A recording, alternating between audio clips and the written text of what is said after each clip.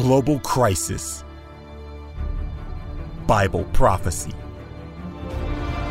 health and preparedness. You're just in time. 11th Hour Dispatch.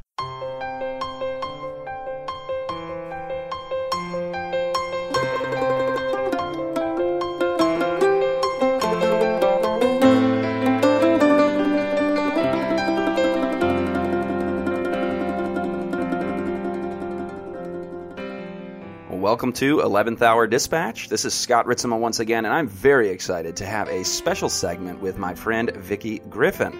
Vicki Griffin is one of my go-to people in terms of what I've learned so much about health from. And this wonderful, wonderful teacher of health works for the Michigan Conference, works with Lifestyle Matters, and the website that we would want to plug here would be lifestylematters.com. And so go to that website and see what their organization is all about to lead you into a more healthy and happy and spiritually focused life. And so I'm very happy to welcome Vicki into the studio for this brief interview on some of the laws of health that we can experience to bring us into a better way. And so welcome, Vicki. Thank you for being here. And thank you so much for having me today, Scott. So tell us, we're going to go through some of these 8 laws of health, and what can we hope for to glean from these? And if we're practicing these things, what do they bring in our lives? Because we've got a whole lot of unhealthy, unhappy, obese, diseased people in our society. What is the Lord promising us through practicing His health laws? Well, that's a great question. And in this world, in our society, we talk a lot about health care benefits. But today I'd like to focus on self-care benefits. But I want to qualify that statement before we launch into some of the mental, physical, and spiritual practices that can add value to life. And that is this. We live in a world where terrible things can happen to people who do practice good habits. We live in a world where people can break the laws of health, and they seemingly do well.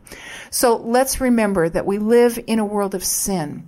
But having said that, would you agree with me that a lot of suffering we bring upon ourselves because of choices that we make which bring unnecessary suffering that is not in the will of God? Is that a reasonable launching place for our discussion today? Absolutely, and I can testify to that. I used to live on Mountain Dew, sugar, white, refined everything, and processed junk, fast food, you name it. That was my lifestyle. And when the Lord convicted me to change, and we're going to talk about nutrition right now, with the dietary practices, way more energy, way more joy, way more clarity of thought, more emotional, balance, and a better spiritual walk with Jesus Christ from changing diet. And so why don't you share with us some tips, some insights on the topic of nutrition that can give us a little bit of direction? Well, there are some very practical elements in lifestyle, in what I call attitudinal disciplines, in spiritual health practices, and they all affect mental, physical, and spiritual health, immune health. It's a fascinating study. I saw a sign on a Baptist church that I really resonated with. It said, God has a dream. Satan has a nightmare, and you have a choice. And we do have a choice. We have a choice in lifestyle practices that can make a major difference. So what our goal is at Lifestyle Matters is to help people to find God's principles so that they can build better habits, better brain, better health, and better life for good. And so I probably would start where most people start, and that is with nutrition practices. They affect the brain, the body. In fact, I've written a book called Foods for Thought, Nutrition's Influence on Mood, Memory, Learning, and Behavior. And there is an interesting statement from Nutrition Reviews, which I think we want to bring out here, and that is this. Can what you eat influence mental function? The answer is certainly affirmative. If the diet is largely junk food with large amounts of highly saturated animal fat, the membranes actually reflect that diet by being less flexible, stiffer, and more restrictive to natural enzyme function. So the question is, what on earth does that mean? Well, every cell in our body is made up of lipids, and those are fats. And the type of food that we eat is going to affect how flexible, how fluid, how conductive those membranes are. And so there is a direct relationship with cognitive ability, with inflammation, with depression, and the type of food that we eat. So the bottom line, Scott, is we want to choose more of the good stuff. Well, I'll tell you, mine's anecdotal. You got the science. You're quoting the experts here. And I can say definitively, days when I'm making poorer health choices, you can tell the difference in how your brain is functioning. And I don't mean just your intelligence, your ability to recall facts and be smart, your IQ. I'm also more interested on those spiritual things, on, how am I treating others? What is my attitude toward God and circumstances in my day? Literally, what we eat will have an impact, won't it? It has a tremendous impact. So we think of the foundation of our most chronic diseases. We think of heart disease, diabetes, hypertension, obesity. The foundational condition that underlies these syndromes is inflammation, chronic inflammation. And so when chronic inflammation is going on, that means that the energy from the food that you are eating is not getting into the cells. The energy is glucose. The carrier is insulin. And so when the cells are resistant to insulin, which carries that energy into the cells, one of the first symptoms is fatigue, mental fatigue, depression. God has built so many beautiful backup systems to save us from ourselves and our own habits. He has actually engineered us for renewal, recovery, and restoration. And I'm thankful for that today. Our brains produce new nerve cells every single day. But when we are insulin resistant, those new nerve cells in the brain tend to commit suicide. And so it promotes dementia. It promotes cognitive decline. It promotes depression. And so getting to the produce department, eating those foods that have what we call crunch factor, and I don't mean chips. We're talking the Department of Defense is the produce department. So these high fiber foods that we find in fruits, vegetables, whole grains, beans, nuts, and seeds, these are going to lower inflammation, increase the access of the glucose into the cells. So guess what? The fatigue goes down. And when fatigue goes down, you have more energy to move. The risk of diabetes doubles just from inactivity. And so nutrition and exercise are foundational elements for mental, physical, and spiritual health. I'm really glad you brought up exercise, because those are the two biggest things personally for me that have made the biggest impact on my health. And so basically what I've heard from you, and I've heard you share this in the past, that produce department, this isn't some like fad diet. You don't have to come up with like the whole list of things that, this and that. It's as simple as just eat lots of plants, and the more of that you do, the better. And don't eat too much though, right? Yeah. And then you bring in the exercise piece. Tell us about what exercise can do for us physiologically, mentally, and when we talk about the brain, we're talking about the emotions and having a balanced life in that regard, having self-control and just feeling better. What will exercise do for us? Getting out and moving is the last thing that a person who is overweight, diabetic, or has these inflammatory conditions, it's the last thing they feel like doing. But a 10-minute brisk walk has the capability of improving mood for an hour. And so when we move, it actually works those muscles, and it defats the muscles, which makes them more susceptible to taking in the glucose, which is required for energy.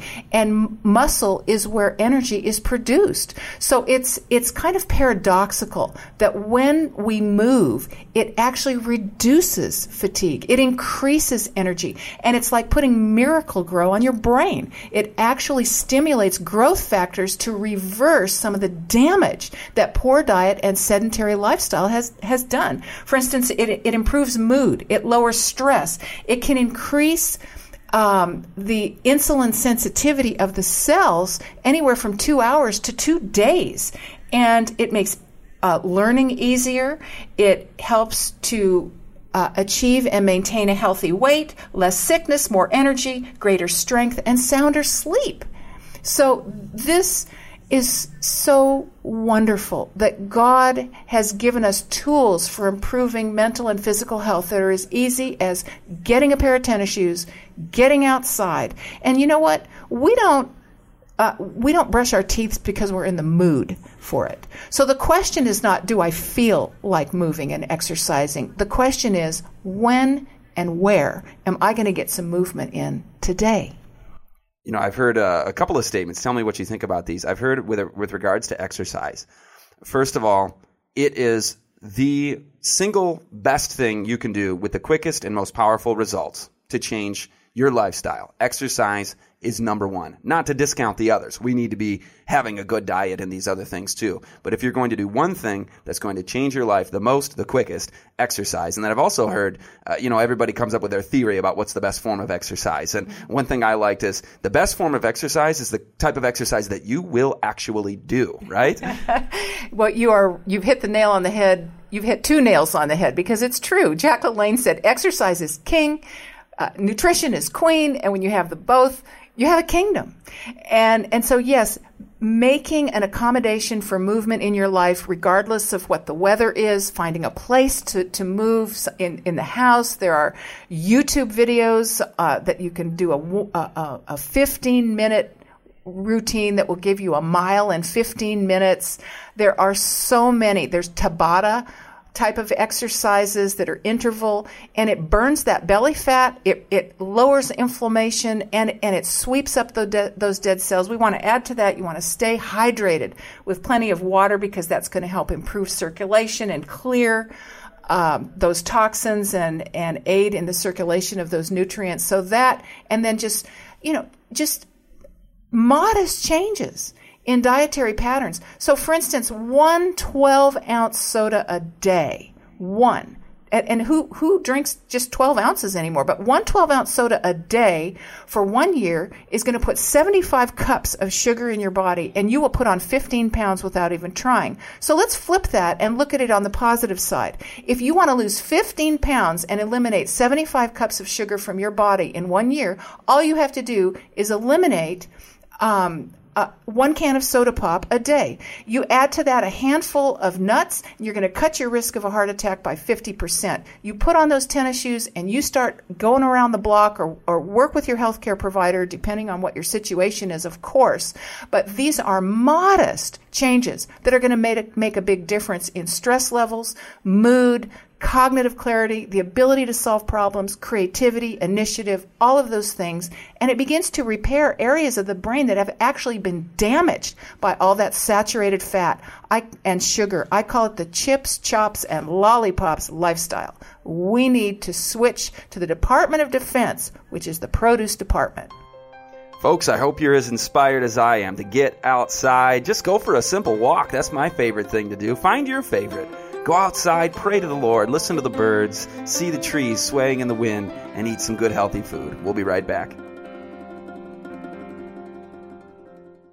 To financially support this broadcast, visit 11thhourdispatch.com or write to us at 11333 Bacchus Road, Lakeview, Michigan, 48850. In research that I personally conducted, it was revealed that for every 1 hour that the average conservative Christian high school student spends in Bible study, prayer, and devotions, they actually spend, brace yourself for this, 25 hours on video games, movies, and television.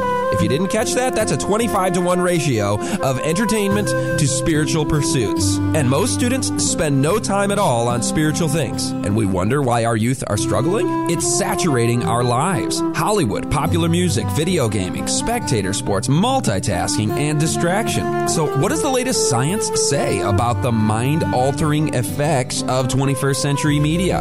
And what is the spiritual agenda in the entertainment industry? Visit 11thhourdispatch.com. Use promo code RADIO for a reduced suggested donation rate for the DVD set called Media on the Brain.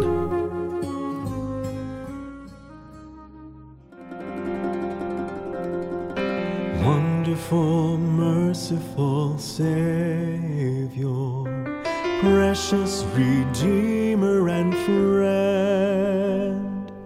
Who would have thought that a lamb could rescue the souls of man? Oh, you rescue the souls of man. And welcome back. This is 11th Hour Dispatch. I'm Scott Ritzema, your host, and we are hearing from Vicki Griffin today on health principles in an age of just the degradation of the human mind and body. How important is it for us to take our health seriously in these times in which we live? And her website is lifestylematters.com. Visit her website and let's take a listen to some other things that Vicki has to share with us. Before the break, we were looking at nutrition, at exercise. Two really big things. Vicki called them the king and the queen of health. And also a couple other things that were mentioned I wanted to underscore. Fresh air, right? Water. When you're getting your exercise outdoors, what a wonderful thing. Better indoors than not, right? But being outdoors as much as we can in these lives that we live, which so much of it is indoors, enjoying God's beautiful nature, just fills the mind with a love for His presence in our midst. And then drinking that water. And, don't so much think of it as I'm giving up soda, coffee, the Starbucks, and all of these, high sugar drinks. Don't think of it as I'm giving up these things. Think of it as I am excited about the benefits of water, and it's really, really, really good for me, and I'm going to always stay hydrated. I'm religiously, Scott Ritzema, I get up first thing in the morning, and I just drink a bunch of water first thing in the morning. And I don't feel as good unless I do that. I used to get up and drink a Mountain Dew, but now when I drink 2 big cups of water, it's just I'm not really awake. I'm not really ready for the day until after that. So that's like a religious ritual for me. But those ones we covered before the break. Let's talk, Vicki, about rest and some other health principles that people can start incorporating into their lives, and what kind of benefits this can bring us in our walk with the Lord and in our just the way we feel and how we function. Thank you so much for having me today, Scott, and thank you for that introduction, because the principles that you have just mentioned actually facilitate one of the most neglected natural doctors, and that is rest. It's so interesting because we are crazy busy people in the United States and in our Western culture, and yet rest is so important for healing mind, body, and spirit. And when we begin to exercise and eat proper foods at the proper times, not eating late at night and having barriers around eating time, and moving our bodies, getting outside, it facilitates deep and restful sleep. Rested people actually are going to have better weight control, better blood sugar control, lower stress, and fewer junk food cravings. One of the premier researchers in the area of sleep is Gregory Belenky, and he has worked with the military for many years doing research because these people are fatigued. What are the effects of chronic fatigue on mental and physical and spiritual health? Well, there's an interesting quote that has gotten my attention, and I share it many, many times. Fatigue selectively targets the highest order of cognitive mental functions. Critical thinking becomes impossible. Well, Scott, what is critical thinking? Critical thinking is looking at facts, assimilating them, analyzing them, and making a decision based on those facts. So what happens when your brain is tired is that the tired brain does not discern as much. The tired brain doesn't care as much about what it does discern and doesn't resist as much. So conversely, establishing regular early-to-bed sleep patterns actually helps not only control stress hormones that sap memory and mental energy, but it also improves judgment and decision-making. Belenky makes the point that when we are sleep-deprived, decision-making falls to chance levels. You have a 50-50 chance of making a good decision when you are tired. That is astounding. That research it really brings home the spiritual battle, right, that we find ourselves in. The devil is the deceiver. He has come down having great wrath, for he knows that his time is short, right? His great agenda in this age in history is to lead the world astray in deception so that they cannot think critically, discern truth from the Bible about themselves, about God, about their relationships. He wants us confused and then making poor choices. And wow, so if he can get us awake late at night, watching the late night television, playing video games for all hours, you've got the propaganda of the mainstream media. You've got the worldly schooling methods that are indoctrinating children from a very early age, many of whom are fatigued. And all of a sudden, we don't have the tools in our bag to resist this deception. And although we can get it back, can't we? Yeah, absolutely. And let's just think about an illustration from the Bible. When Elijah did a great work for God on Mount Carmel, and then he ran, and he was exhausted. Before God could speak to him, he needed 2 meals and 2 naps. So thinking that God can speak to us through any other organ but the brain is absurd.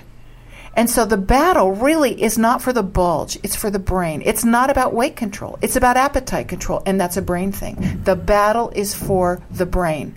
So keeping our brains in top shape through fitness, through eating patterns that are reasonable and have boundaries, getting deep and restful sleep is essential to hearing God's voice. So there's something called sleep architecture. So you think of a skyline that has an architecture. Well, sleep patterns have an architecture, and there are some habits that support a healthy sleep architecture. And so maybe we could just mention a few of those things that are so important. Number 1, slow down in the evening. It's a hard discipline to enjoy low-key activities. You mentioned media, and people are exposed to anywhere from 500 to 5,000 ads a day through media. Everything is more and more, faster and faster, and we are at a tipping point, and we are so sleep-deprived and so overbusy, and we're addicted to tranquilizers and sedatives because of our lifestyle.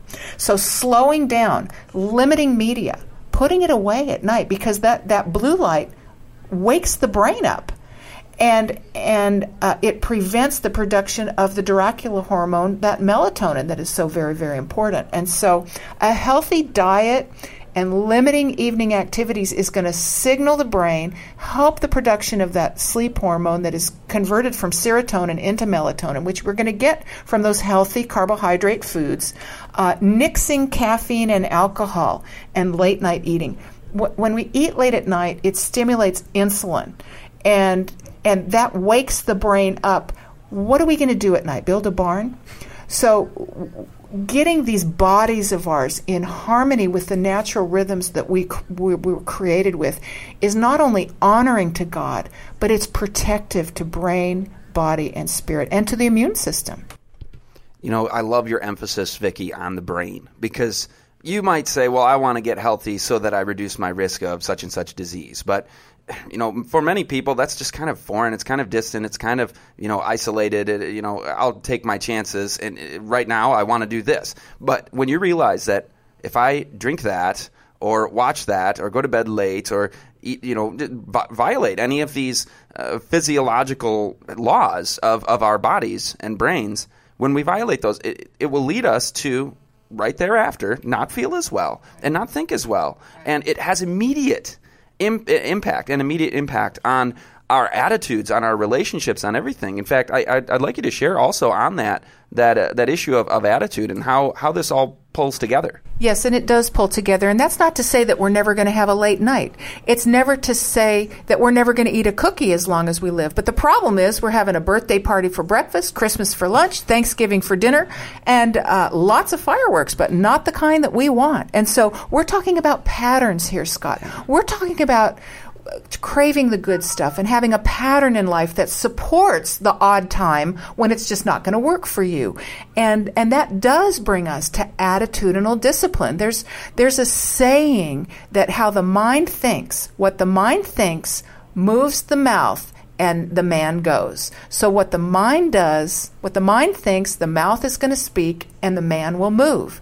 And so these attitudinal disciplines are taught just as strongly and powerfully in the Word of God as other healthy lifestyle principles like stewardship and relationships and healthy habits and all of those things.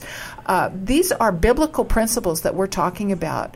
And I am so thankful that God addresses the discipline of how we think. We can literally think ourselves into a frenzy. There's a saying that a bad attitude is like a flat tire. You're just not going to get very far until you change it. Attitude is a little thing, but it sure does make a big difference. I've heard the statement that goes something like this. You can help me out with it if I don't get it right. Thoughts work out actions. Actions form habits. Habits become your character, and your character determines your destiny. Is that kind of what we're talking about here? It all begins with the thoughts. The attitude factor is what I choose to accept in my mind. A feeling pops up. Do I embrace it? Do I allow my reality to be defined by my impulse and feelings? How do you win this attitude battle? I remember that we have nuclear power under our nose, and what my mouth says, my brain hears. And here's the thing, I can't renew my own heart and spirit and mind. Only God can do that. He's the only one that can change my desires, my heart. It says, be renewed in the spirit of your mind. Thank you, God, that He can change the course of our thinking. He can change what we trend. Whereas we used to run towards sin and evil, now we run away from it. And if we fall down, we get up and we keep running away from it. That's God. He's the only one that can create that new heart, that new spirit, that new way of thinking. The heart of health is hope. And He's the only one that can put it in our hearts and change our thoughts and minds. And then we have to practice those teachings. We have to practice the thinking and speaking from God's Word instead of what we feel. So if you're in a downward spiral of negative emotions and just feeling bad about yourself, and the devil, he's the accuser, right? He makes a living out of kicking people while they're down and just making them feel like trash. How do you hear the voice of God breaking through that? I've heard a statement. What do you think of this? It says, we don't have the willpower, but we have a will, and God has the power. And if we exercise our will to look to Him and to receive His blessing and His kindness and His goodness, He will give us the power to see His grace in our lives and to give us victory over these negative thought patterns.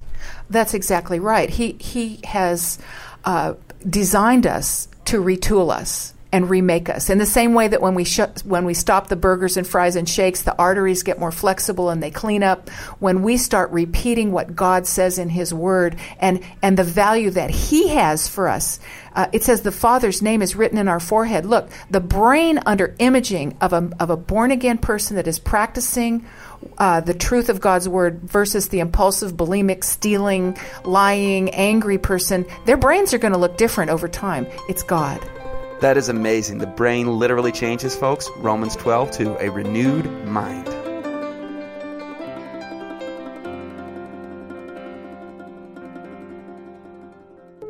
Here's Scott Ritzema with another final minute message.